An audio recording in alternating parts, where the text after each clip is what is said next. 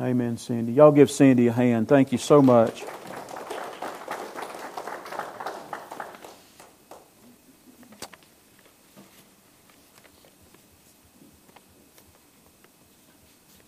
God bless you for being here this morning. I'm kind of embarrassed because let me make an excuse. Can I make an excuse for myself this morning? Thank you. I love making excuses. Anyway, we're a shelter for EMA, emergency management, and we have been for years. So when EMA calls, and they called about 6:30 this morning, Jim Schultz is one of our leaders. They call him anyway.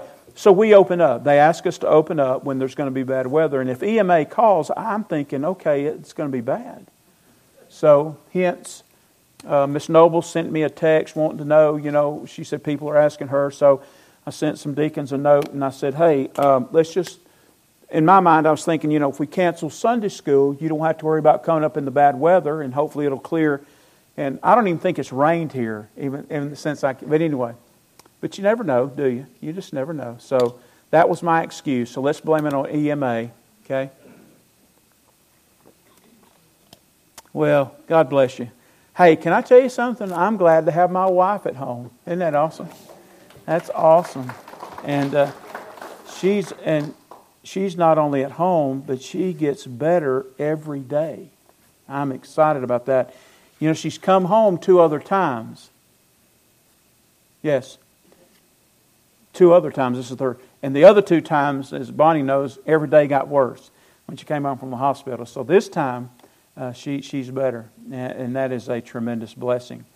Your Bible's open to Matthew 26 and 27. And you are going to need your Bibles if you brought it or if you're looking at it on a device. Matthew 26 and 27. Thank you so much for food.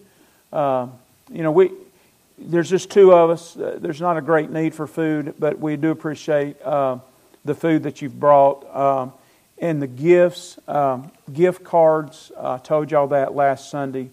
What a blessing. I used those because I was in Birmingham most of the time, and so I used a lot of those gift cards to.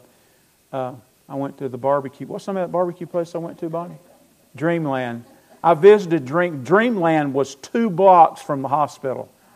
Yeah, it's nice. But anyway, thank you so much for the gift cards. It's such a blessing. And I was telling Diane, I was saying, oh man, we don't need these gift cards. And you don't. Thank you so much. It makes things a lot easier. Well, I go down to, usually I just would stay in the room and eat.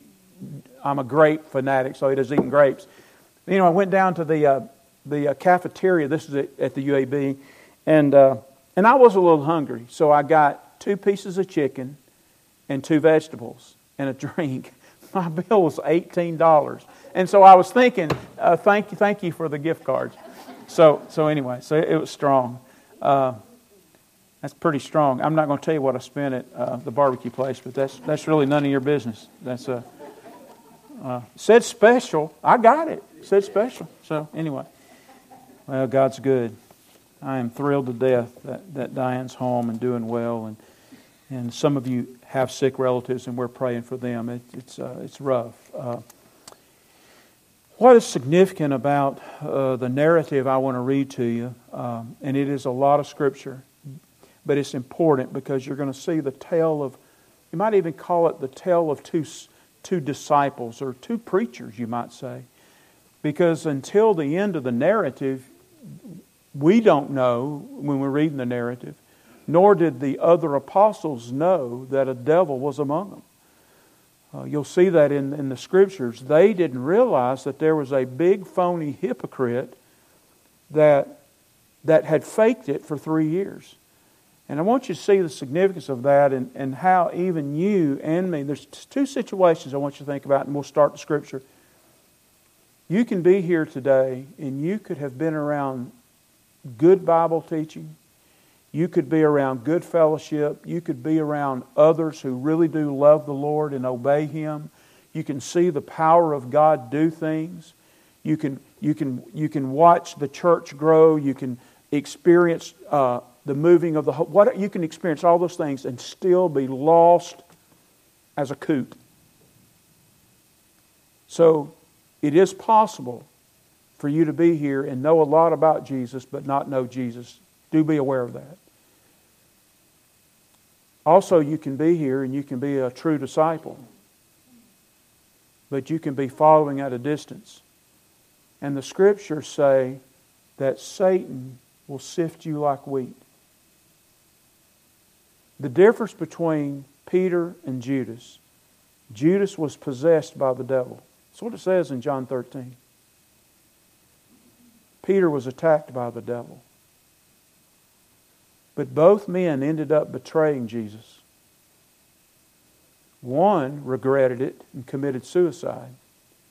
The other regretted it and repented because he loved the Lord Jesus Christ more than his own life. But Judas did not. So it's not just about the conviction. It's not about getting caught in your sin. Both of them got caught in their sin.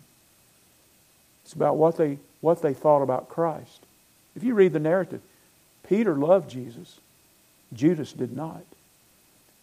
Now think about that. Being around, can you think of the privilege? I won't meet Judas. I'll meet Peter. But think of being in the presence of the living Christ, the Son, seeing perfection for 3 years. And then betraying Him and not believing in Him as the Lamb of God. So folks, religion doesn't cut it. Formality, religious formality, it's about a relationship with Christ. And you're going to see that here in the Scripture. So Matthew chapter 26. And if you don't mind, I'm just going to start reading and you follow along and I'll make some comments as we walk through it. It says, when Jesus had finished all these sayings, He said to His disciples, by the way, Matthew 24 and 25, known as the Olivet Discourse on the Mount of Olives, right across the street, literally right across the street from the city walls of Jerusalem. Okay, and really 24 and 25, most of that Jesus was teaching about the end of days, primarily what was going to be happening to the Jewish people during the tribulation. And we're going to look at that, by the way, Wednesday night. We're looking at a little bit of that on Wednesday nights. When Jesus had finished all these sayings, He said to His disciples, you know that after 2 days the Passover is coming, and the Son of Man will be delivered up to be crucified. And let me just clarify one thing. To the Jews, days started at sundown. So the next day started at sundown. So they're going to celebrate the Passover, the disciples are, on Thursday night after sundown.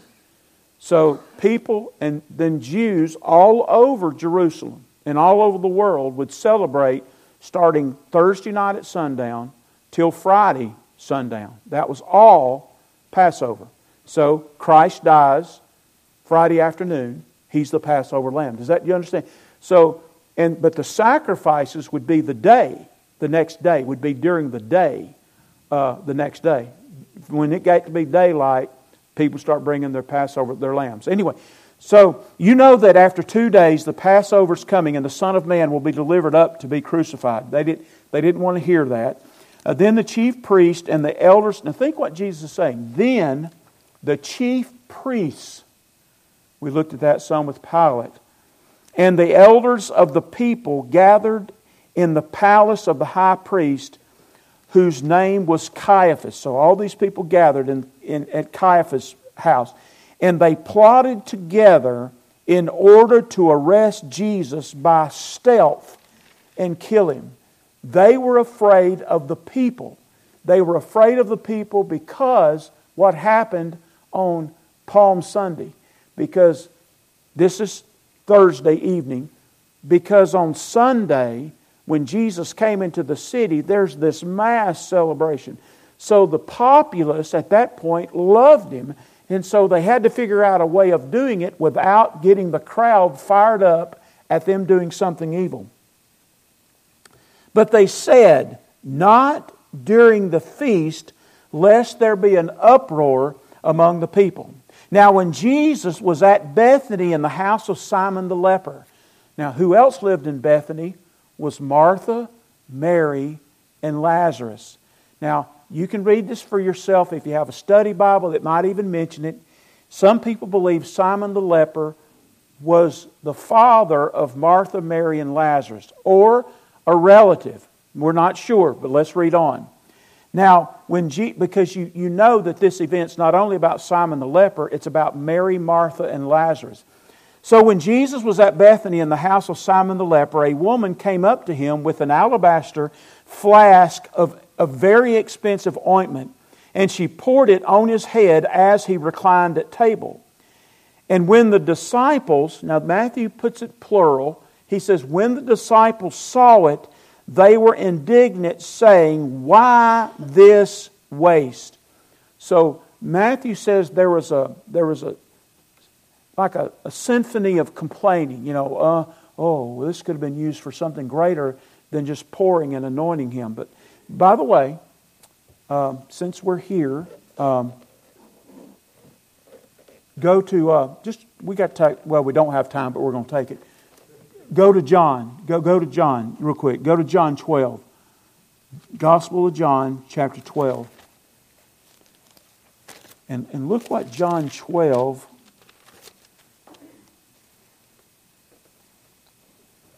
verse 3. John 12, 3. Mary therefore, John 12, 3. Mary therefore took a pound of expense. So which Mary is this? It's the same Mary we're reading about, even though it's named in John. She's not named in Matthew. Mary therefore took a pound of expensive ointment made from pure nard and anointed the feet of Jesus and wiped his feet with her hair.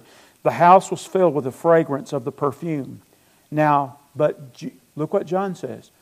But Judas Iscariot, one of his disciples. By the way, even at the end of the narrative, you're going to find they still call him one of the original 12, one of the disciples.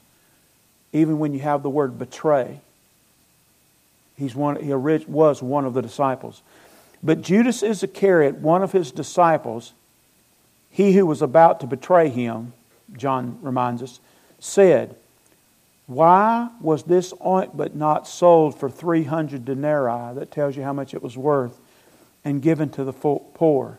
Now look what it says. Verse 6. You see, John watched the behavior. He's right there with him. He said this not because he cared about the poor, but because he was a thief. And having charge of the money bag, he used to help himself to what was put in it. Now obviously that never became part of the narrative during the 3 years. All these suspicions they may have had came to fruition at the end of the narrative. But Matthew says the disciples. John says primarily it was who?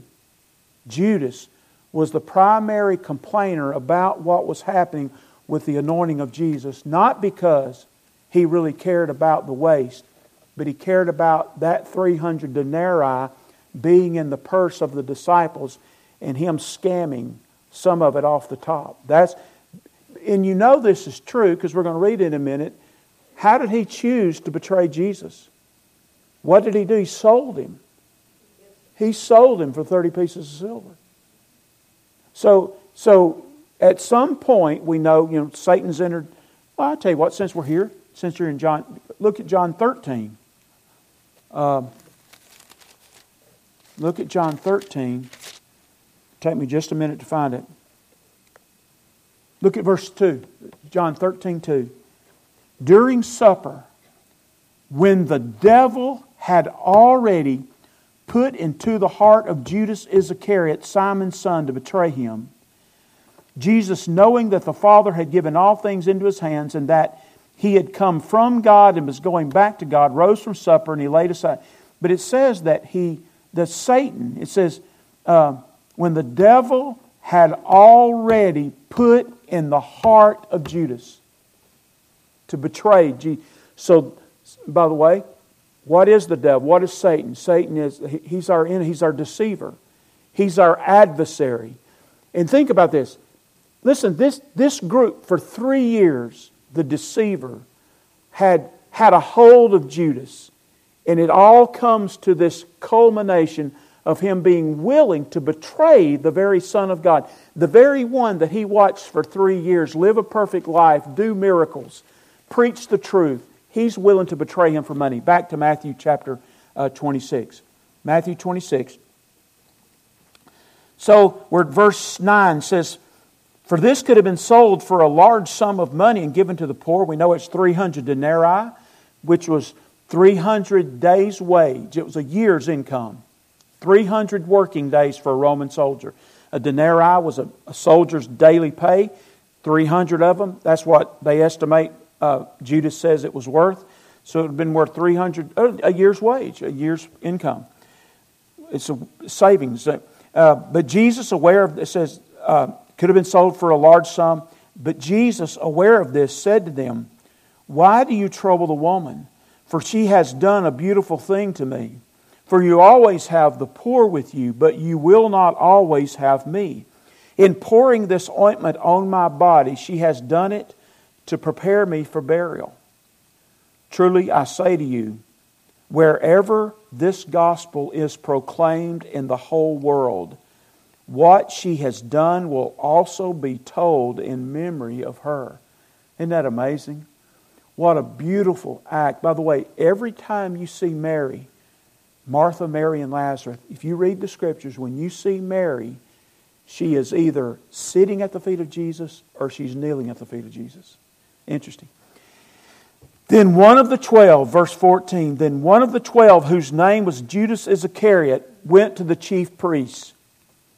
This is after 3 years. All of his expectations were crumbling down. See, it wasn't going to be an earthly kingdom. He wasn't going to be ruling. Jesus wasn't going to establish an earthly kingdom then. So whatever dreams he had of being a ruler or a leader in an empire, it was not a physical empire Jesus was coming for the first time. And so it says, then one of the 12, whose name was Judas Iscariot, went to the chief priest, and he said, here's some of the saddest words. And folks, we might not say this out loud, but in the human heart, there are churches today, right now, you know it to be true. There are churches full of people that this is how their heart really is. Given the right circumstances, given the right offense, given the right spur in the saddle, so to speak, they'll bail out on their faith and walk away for unbiblical reasons, whatever. So look what happened. And said, goes to the chief priest now, what will you give me if I deliver him over to you? And they paid him 30 pieces of silver. By the way, in Exodus 21, that's the cost of a slave. When your exchange rate for a slave in Exodus 21, to buy a slave, it's recorded there, was 30 pieces of silver. Jesus was sold at the price of a slave. Judas sold him out, really for much of nothing. And it says, and from that moment, he sought an opportunity to betray Jesus. Now, on the first days of unleavened bread, really unleavened bread is what they ended up calling it, but unleavened bread followed Passover, but it then became called the days of unleavened bread. But anyway, now on the first day of unleavened bread, the disciples came to Jesus saying, where will you have us prepare for you to eat the Passover? He said, go into the city to a certain man and say to him, the teacher says, my time is at hand, I will keep the Passover at your house with my disciples. And the disciples did as Jesus directed, and they prepared the Passover.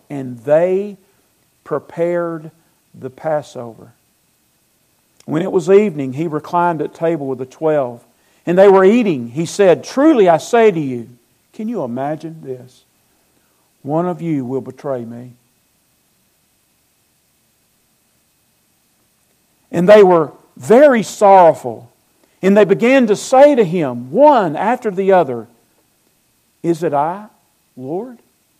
And folks, at least all of them had, because they had been around Christ for 3 years and they had seen His power, they had heard His Word, they had seen the ongoing miracles, they had been touched by the holy life of Christ, they all knew they were sinners. And so it's interesting here, they all began to say in their own hearts, Lord, and say to Jesus, is it I, Lord?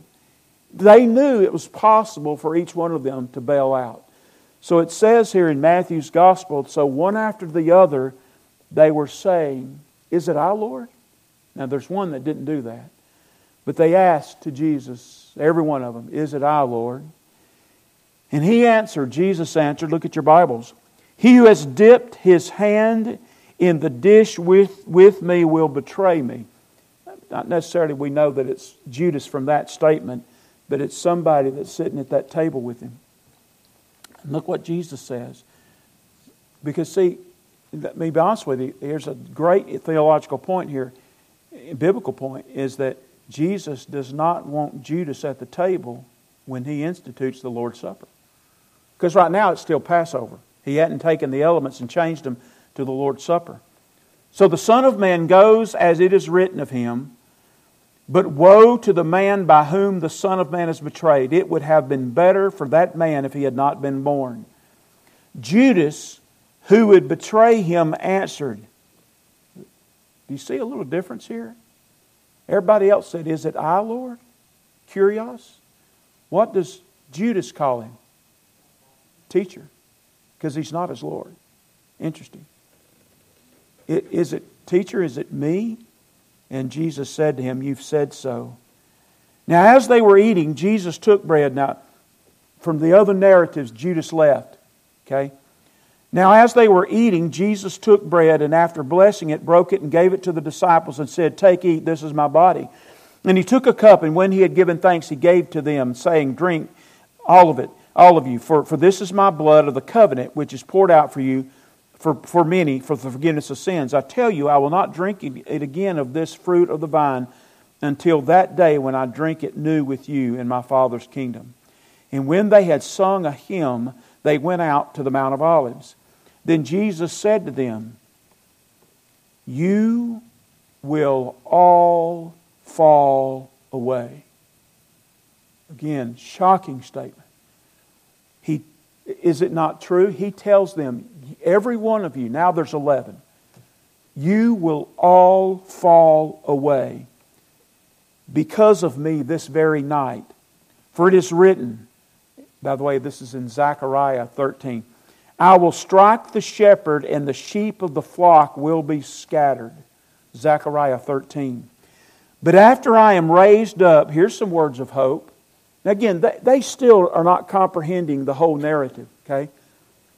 But Jesus is just shocking them that all of them are going to betray Him. Okay? He's going to die, they're going to betray Him. You can imagine the anxiety that was running through their minds. But He says to them, looking at your Bibles, verse 32, but after I'm raised up, I will go before you into Galilee. What He's saying is, though you're going to betray me or bail out tonight, guess what?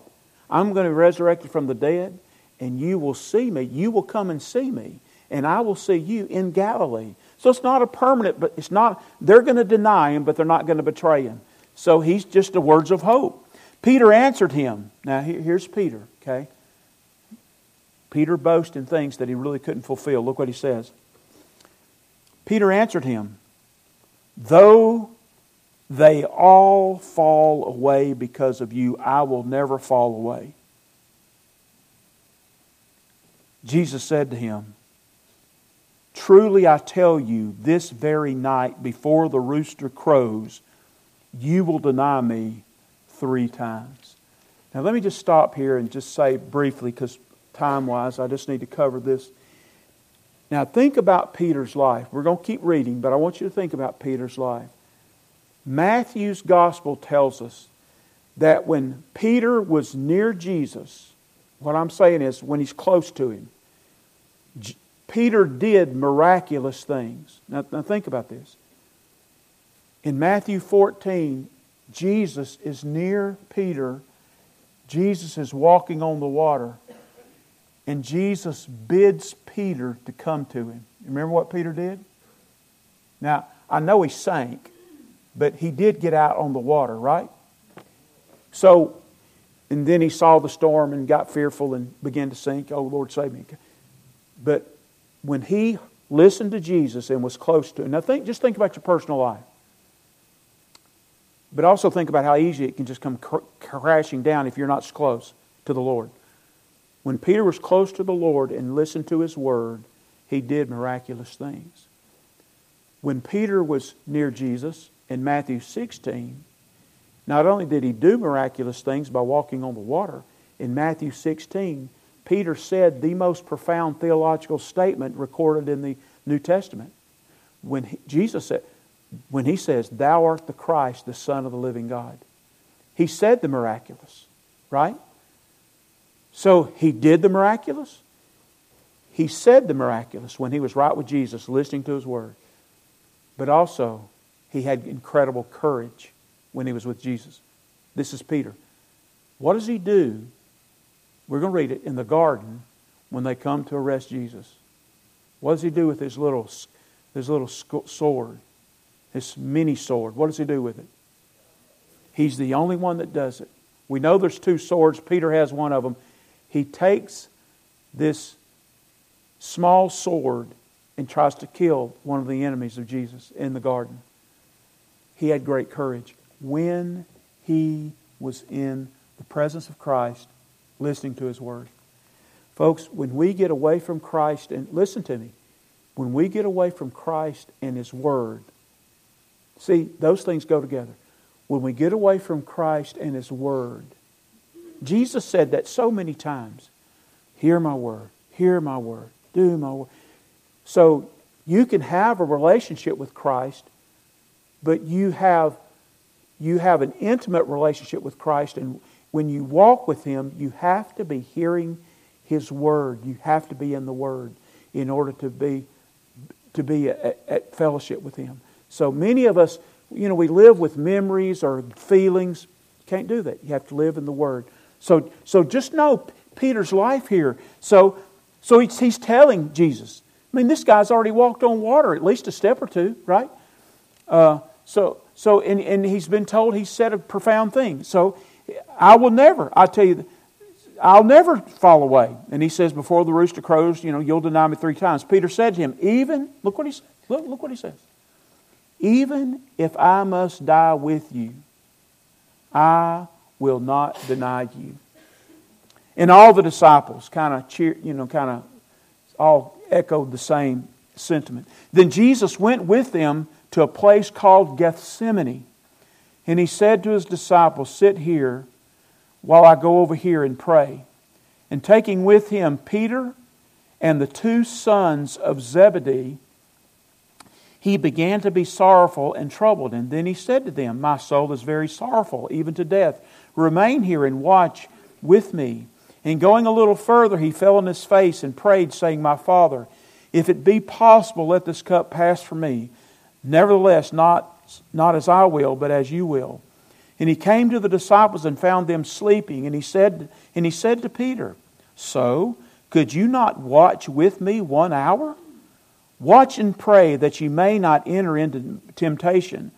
The spirit indeed is willing, but the flesh is weak." Again, for the second time, He went away and prayed, "My Father, if this cannot pass unless I drink it, your will be done." And again He came and found them sleeping, for their eyes were heavy. It's late at night, early in the morning. So leaving them again, He went away and prayed for the 3rd time, saying the same words again. Then He came to the disciples and said to them, "Sleep and take your rest later on. See, the hour is at hand, and the Son of Man is betrayed into the hands of sinners. Rise, let us be going. See, my betrayer is at hand." While He was still speaking, Judas came, one of the 12. Notice that, it keeps calling him one of the 12. And with him a great crowd, it's just incredible, with swords. Jesus had a public ministry for 3 years. So they come with swords and clubs, and they have Roman soldiers. They have all the Jewish Sanhedrin and all this. So they all come, just a huge crowd. And the elders of the people. Now the betrayer had given them a sign. It's dark, okay? And the other 11 could say, I'm Jesus, and take His place. So whatever they decided, He said, the one I kiss is going to be Jesus. Now the betrayer had given... Isn't that interesting? Think of the depth of the heart of Judas. For 30 pieces of silver, he's selling the life of Christ in the hands of sinners. Now, the betrayer had given them a sign saying, the one I will kiss is the man, seize him. By the way, the language there says it was multiple kisses. It's present tense. It means he kept kissing him on the cheek. And he came up to Jesus at once and said, Greetings, Rabbi. And he kissed him. And Jesus said to him, if you want to do a word study, study that word friend. Very unusual word. It's not like philos, like Philadelphia, brother, like a good friend. Interesting word, Jesus. Friend, do what you came to do. Then they came up and laid hands on Jesus and seized him. And behold, one of those who were with Jesus stretched out his hand and drew his sword and struck the servant of the high priest and cut off his ear. Then Jesus said to him, Put your sword away back into its place, for all who take the sword will perish by the sword. Do you think that I cannot appeal to my Father, and He will at once send me more than 12 legions of angels? But how then should the Scriptures be fulfilled, that it must be so? At that hour Jesus said to the crowds, Have you come out against a robber with swords and clubs to capture me? Day after day I sat in the temple teaching, and you did not seize me. But all of this has taken place that the Scriptures of the prophets might be fulfilled.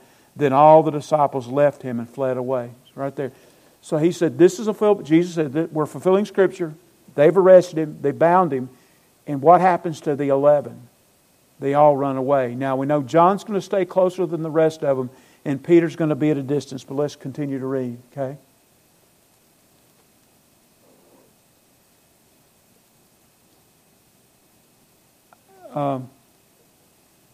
Somebody's watching the weather, am I right? Somebody has a phone on to make sure that we're not under, okay?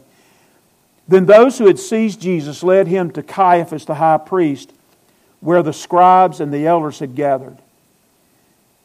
And here it is. And that's, this just strikes me. That's why I picked the title for the sermon, okay? And Peter. Now they all abandoned Him.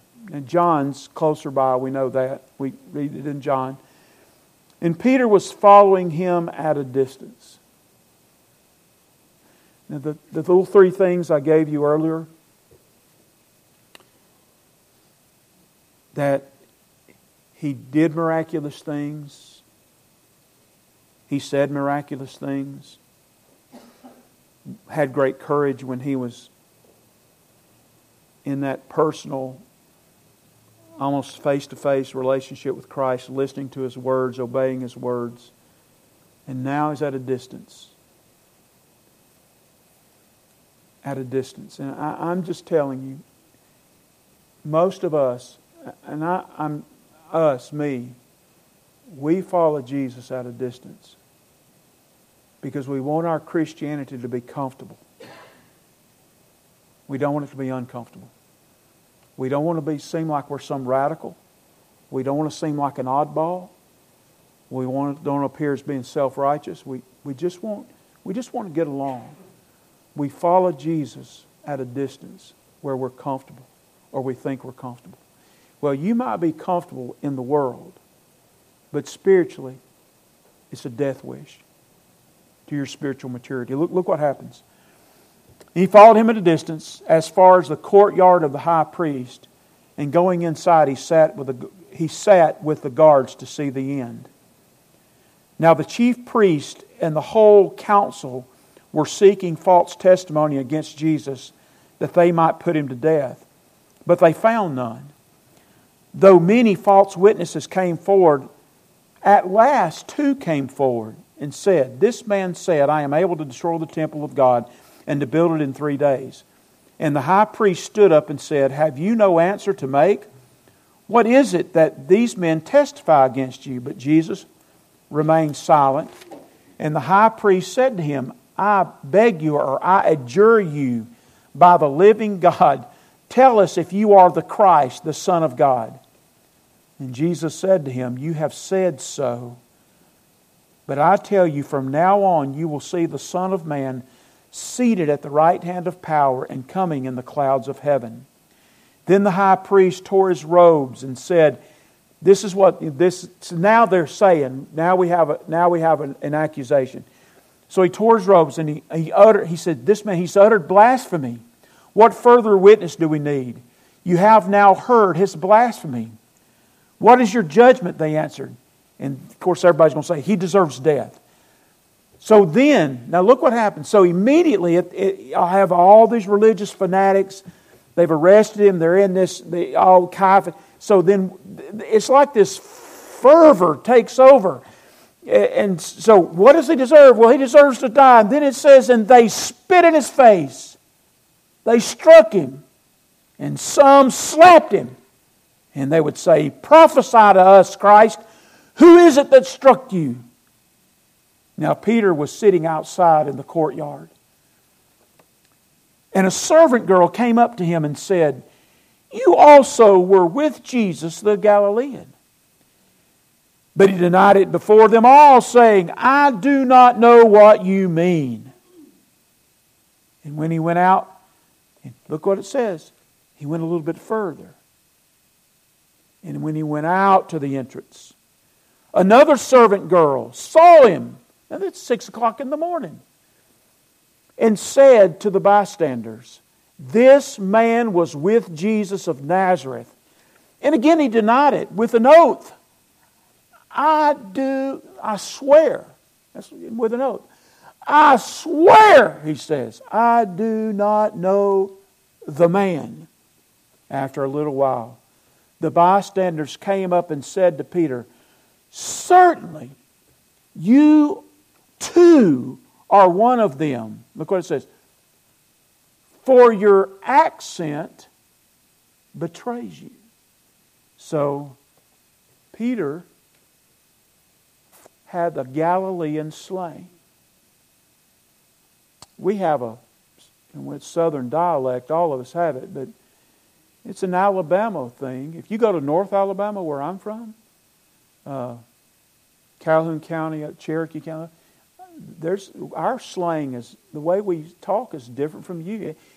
So Galilean, this redneck, this redneck Galileans, your accent, you're one of the Galileans, the disciples, they all came from Galilee.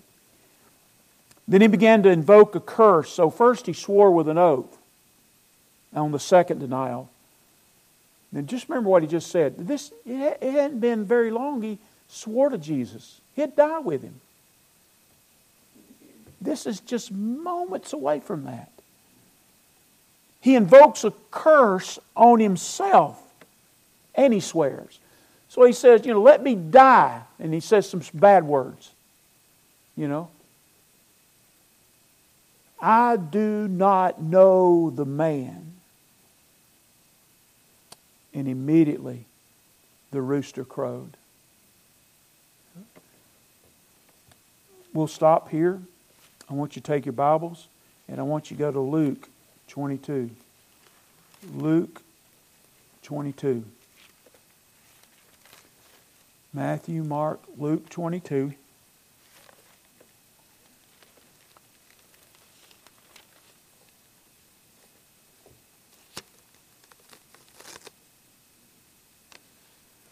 I'm going to read the narrative part, verse 54. Okay. How many Peters are here? Think about this. Boast of mighty things and come crashing down.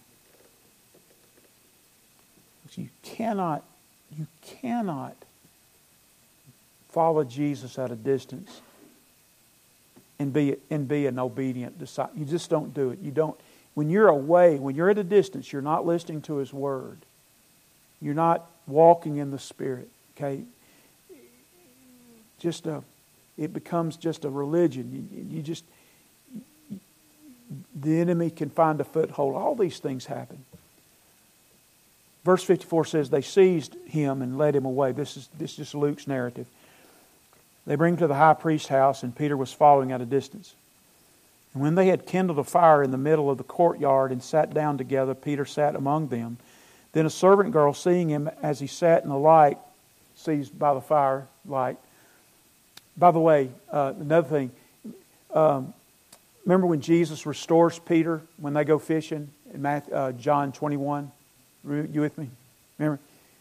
Jesus builds a fire and he has breakfast ready. The same coals.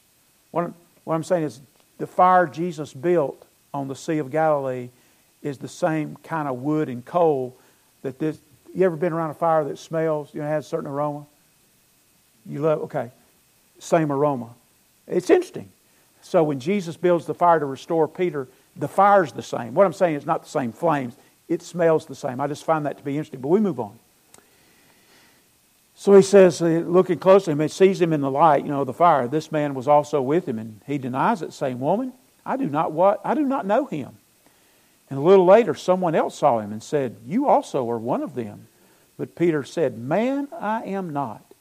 And after an interval of about an hour, still another insisted, saying, "Certainly this man also was with him, for he too is a Galilean." And Peter said, "Man, I do not know." Don't you like that? Man, can you hear him? Man, I do not know what you're talking about. And immediately, while he was still speaking, the rooster, oh, that's horrible. But the next one is the verse that'll just rip your guts out. And the Lord turned, wherever Peter was, he was within eye shot of Jesus. And the Lord turned and looked at Peter. Their eyes met. And Peter remembered the saying of the Lord. What Jesus had told him. Before the rooster crows, today you'll deny me. But here's the difference between Judas. What did Judas do when he saw Jesus being really betrayed, beaten like that? He realizes he's made a mistake. He takes the silver back. They end up saying, "We don't care." Peter throws it in the temple. They end up buying a field with it, the religious leaders. But what does Judas do after he gets caught betraying? He goes out and commits suicide. And he doesn't even do that right, because the book of Acts tells us the limb broke. And he fell headlong and his innards burst out on those stones. Peter, because Peter loved Jesus, what does he do? He weeps bitterly. Now here's my point. We stop. What are you going to do? Well, let's be honest. Every one of us followed Jesus at a distance. He saw Peter, but the Bible says in Hebrews, he sees you. As a matter of fact, Hebrews tells us in Hebrews 4 that you and me, that our lives are naked before Him. He sees it all. So if we're following Jesus at a distance, He knows we're at a distance. What are you going to do? Are we going to weep bitterly and repent? Or are we going to keep playing the game, the Peter game? Just follow Him at a distance so we're comfortable. Our heads are bowed and our eyes are closed and our hearts are open unto the Lord. And